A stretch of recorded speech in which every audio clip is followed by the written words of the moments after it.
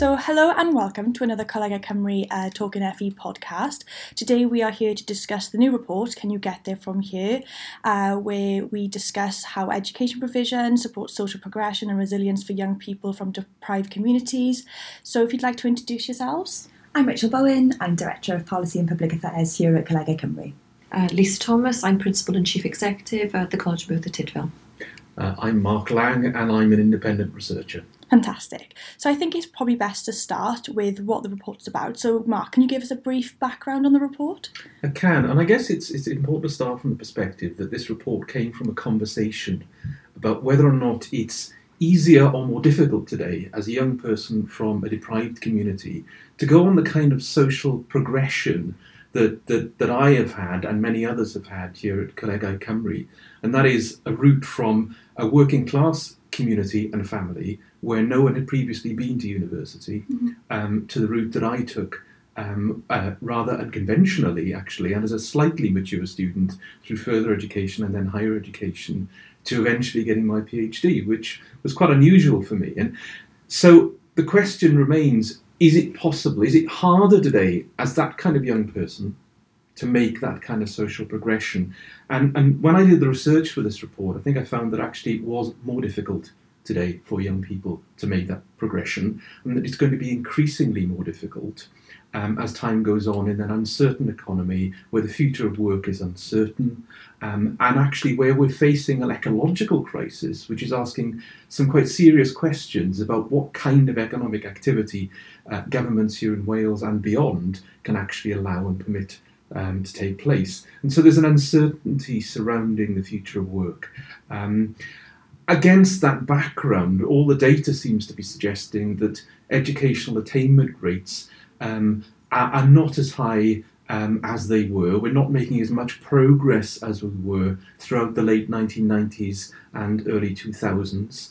And whereas some of the gaps are actually closing in terms of degree attainment rates, the gap at postgraduate level is certainly not closing. And so, in a sense, this piece of research, this report, seeks to kind of open up an area for discussion about some of the issues that surround that. So I suppose I open this up to everybody really. Where does further education colleges come into this? So we've identified the issues that are arising, the barriers that young people face. Where do FE come in and what are their responsibilities? Okay, so I think one of the key messages arising out of the report was that you recognise the role of FE colleges as these anchor organisations within the communities. I think it's important to recognise, though, that out of the 13 FE colleges in Wales, they're all very different, ranging from very small tertiary colleges like my own to much larger regional powerhouses in many ways.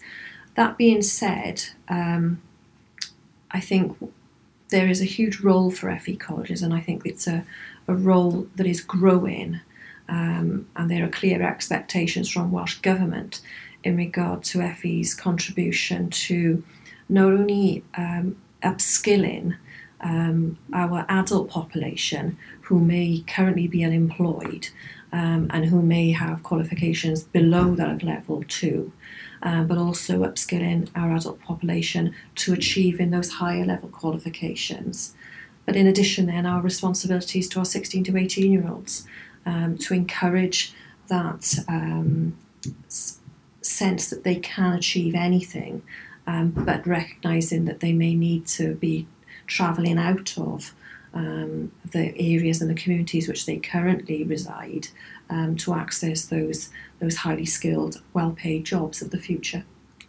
I think one of the things that struck me when we did the seminar on this I think it was just last week, wasn't it, were the challenges that today's young people seem to face. So that obviously the world is changing rapidly, the world is a very different place, but I think part of the discussion we had last week was about kind of the challenges of health, and not just mental health but physical health, about how we motivate learners, how we encourage learners, how we make them think that kind of the future is theirs to develop, when actually we can see from, I think it's one of the stats in the report, that a certain amount of people, kind of referred to as millennials, think that it doesn't matter how hard you work, some people will never achieve their full potential because of the circumstances into which they were born. And that has a significant impact, I think, on well-being. I mean, you mentioned health, and clearly health is part of well-being. It's not the whole thing, but it is an important part of it. And in Wales, we're supposed to be leading on well-being and policy responses to well-being, and yet we have, I think it's fair to say, an education policy system which has been designed to create a more competitive, potentially more economically resilient nation in Wales, instead of actually being something which is more focused on developing well-being amongst our younger people and our population more generally.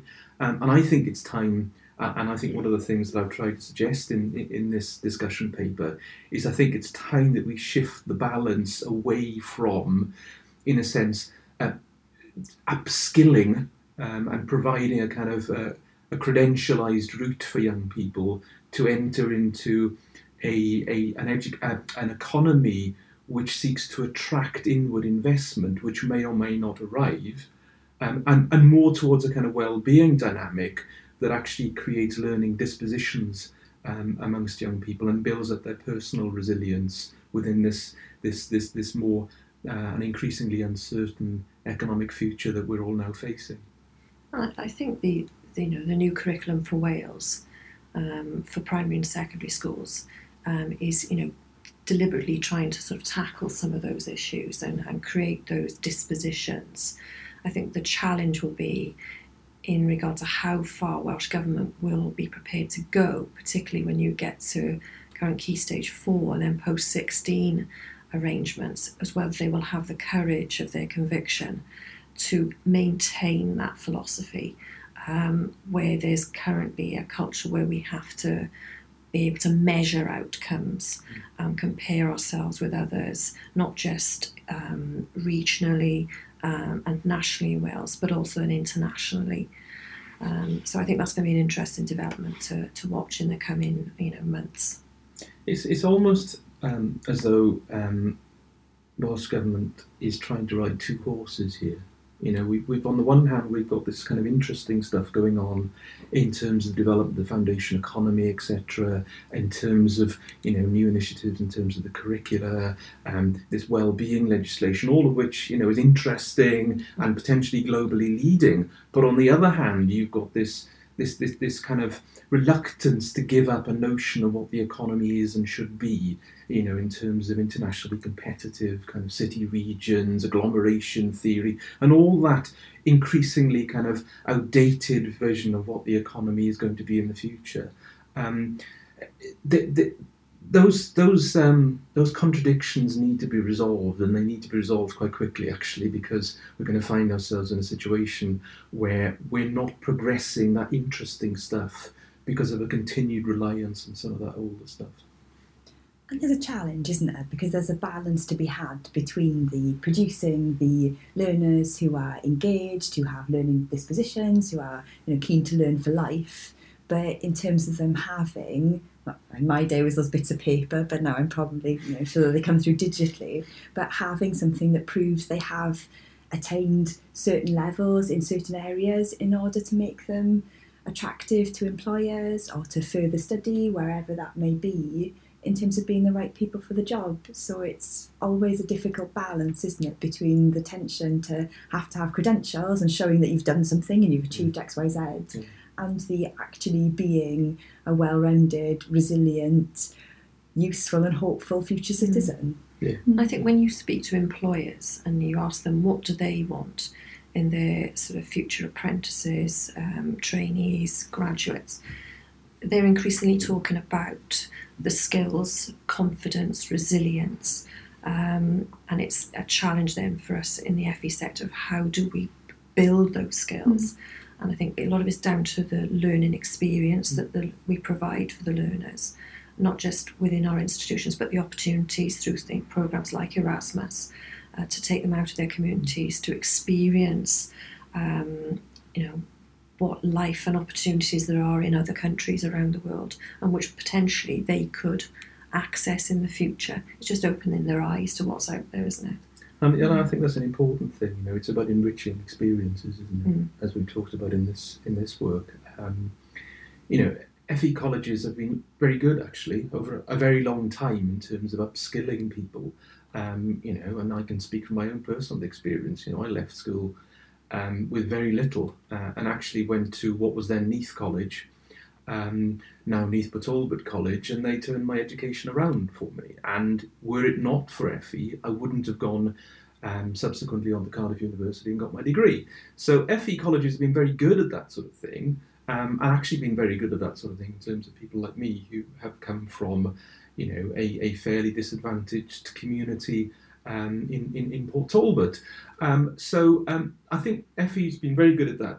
One of the things that I think we need to be doing more of, and you've indicated that certainly are doing some of this, but potentially more of it, is that we do need to enrich those experiences. We need to broaden horizons, I think, and we need to develop whole people. This isn't just about having, I think, a certificate at the end of a kind of 2-year program or a 3-year program or whatever it is. It's actually about transforming your almost your worldview to enable you to have a kind of a lifelong appreciation of the importance of education. Have learners and the barriers and their aspirations changed over the course of the time that you've been at the college, Merthyr? I think what we've seen in Merthyr, and I can't say whether it's definitely reflected across the FE sector more widely in Wales, but we've seen that applications, for example, to higher education have remained quite static. But what we're seeing is increasing interest in apprenticeship routes. And I think for learners coming from very deprived communities, there is a real adversity to debt. And it's very difficult to get over those preconceived ideas that by going to university you are going to come away with huge amounts of debt, despite a lot of the incentive schemes that HE are offering, bursaries and so on. So I think it's looking at what Welsh Government and higher education can do to provide those increasing opportunities for apprenticeships at varying levels, whether it be at level 2, level 3, higher, and then degree apprenticeships, because they're increasingly being the sort of the go-to place for our learners. And something about apprenticeships that seems to me, not actively involved in developing apprenticeships, but seems to me, looking from the outside in, that are so incredibly positive. There was always a lament, wasn't there? We lost all our apprenticeship programs, and actually we're now regaining them, and that's a real success story. Again, from someone looking from the outside in, as it were, and that's really positive. And they're very different apprenticeships, I know, today from what they were certainly during the kind of 1980s when I was growing up. And when I left school, I was offered an apprenticeship, in the steel industry, and much to my father's regret, turned it down. But I think he kind of accepted in the end that wasn't probably the route for me. But yeah, I just think there's something about enriching these experiences, and it doesn't necessarily mean, of course, that you have to do that via a kind of formalised traditional academic route. There's nothing wrong with vocational education. And for many people, that's an important thing. I think I did want to comment also on your point about debt, and I think you're right. The context has changed. And one of the things that made it easier for me to go on this progression was that there weren't tuition fees, and I had a maintenance grant. And I was probably one of the last of that generation where not only did I not pay tuition fees, but actually was given an allowance to actually pay for my living expenses as well. And I think that's an important point to make, because this isn't just about the education system. This is about those broader contextual issues which have changed and have made it harder for young people to go on this transition. And actually young people, but not people of all ages, I guess, to go through this transition. I think it's interesting because you mentioned, money and debt, and it's about removing those barriers, isn't it, that, that young people face. And you mentioned enrichment opportunities like Erasmus Plus, and I speak to Sian, who works here, and she mentions that a lot of those learners might never have owned a passport in their lives. They might never have left their hometown. Going to Cardiff is a big deal. So I think it's definitely a massive thing to remove those barriers for those learners and make the world a little bit more easier to get to for them, and they can see the bigger picture then, and then they can reach higher than they might have thought before. It's important that this isn't a question of ability. Young people are able to do this. That because you come from a more deprived background doesn't make you less intellectually able than someone from a middle class background. This is about opportunity, and it's about the obstacles that are in the way, the multiple obstacles that are in the way for working class kids that aren't there for middle class kids. And when obstacles do come up for middle class kids, then their parents have the, if you like, the social capital to help them navigate around those issues, to overcome for them.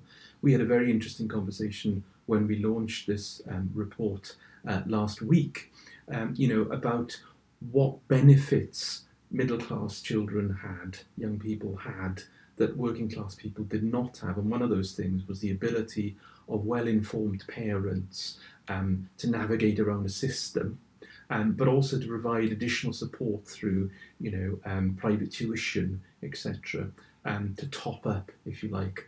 And I think the point I guess I'm making is that this isn't about ability. It's not even about parental aspiration, I don't think, actually. I think this is about actually the ability to support the children and young people from middle class parents to actually go on an educational attainment progression route that is much more difficult, I think, for young people from deprived communities. I think as well, though, you're absolutely right in saying there are as bright as learners from more affluent areas. But I think one of the ongoing challenges we have is, well, for example, when they're faced with the scenario of a very competitive interview environment, whether that be in Oxbridge or other environments, is that they are not fazed by other candidates that may be there on the day who they perceive immediately to somehow have that sort of upper hand from the word go, and that they don't withdraw into themselves in those situations, and that they come out fighting in many ways. I'm as good as these people, I deserve this place as much as that person, and that they're able to, confident enough to be able to communicate clearly and to get those competitive jobs and those competitive university places. And I think that's ultimately why social mobility matters, isn't it? It's not about, you've got to leave this community to succeed, that you're going to leave those roots behind and move on and forget everybody behind you. It's about making a society in which everything is fair, that it doesn't matter whether you grew up in a deprived part of Merthyr or Port Talbot or Llanelli or Bangor. It doesn't matter where you've come from, you can achieve anything that you want to, and whether that is going to Oxbridge or whether that's working in a health and social care environment and dealing with people who are vulnerable and providing that support. I think there are issues over how we value certain types of profession, but social mobility is about making a fair system, not about telling people you can only succeed by getting out and getting away. And you're absolutely right there. I mean, this isn't about kind of deriding one career choice over another. This is about removing the obstacles to people having the choice that they want. And as you say, Rachel, this isn't deriding someone who decides to have a career in, plumbing or social care vis-a-vis someone who wants to be a university academic. One isn't better than the other, and one doesn't necessarily make a more valuable contribution to society than the other. So this is not a judgmental thing. It's about barriers. I did also want to say, just briefly as well, there's another issue here, and that's a spatial issue. And there seems to be a fairly strong correlation between the extent of the barriers that exist for young people coming from particular deprived spatial locations and those from more affluent communities. That's true, I think, certainly across the UK more generally, but it's certainly true here in Wales. And if you look at kind of county level data around educational attainment, there's a direct correlation between those more affluent counties in Wales and educational attainment and those communities in more deprived communities in counties across Wales. And that's clearly a big spatial barrier which we also need to address, I think. And I think one of the important points I'd make is that FE colleges are particularly well placed here because they exist in every county across Wales. And Lisa, your own, and Merthyr is one of those deprived communities. But, as an important anchor institution and a major educational kind of provider in that community, that places you in obviously a difficult but also an extremely important position to help those young people on that transition. Yeah, it's interesting the point you made there, because of course that theme has been echoed by the recent publication of the Estyn annual report, which echoes the sense that learners from deprived communities are underperforming relative to those from non-deprived areas. And I think, like you say at the beginning, that's not something new. That has been the case for many, many years. So I think there's a lesson there. We need to do something different, because if we're seeing that being reported annually every year for the last 10 years, if not longer, then we are doing something wrong, and we've got to stop doing it and do something different and better. Absolutely, it's that whole more of the same isn't going to fix it. Yeah, and it's the same in any evaluation. You find out where your weak points are in order to grow and better yourself the next time. But I just want to say thank you to everybody here today. It's been a really great discussion. And if you haven't read the report, Can You Get There From Here? It's available on our website. And if you'd like to keep up to date with news in FE, please give us a follow on Twitter, and of course subscribe to our podcast. Thanks again. Thank you.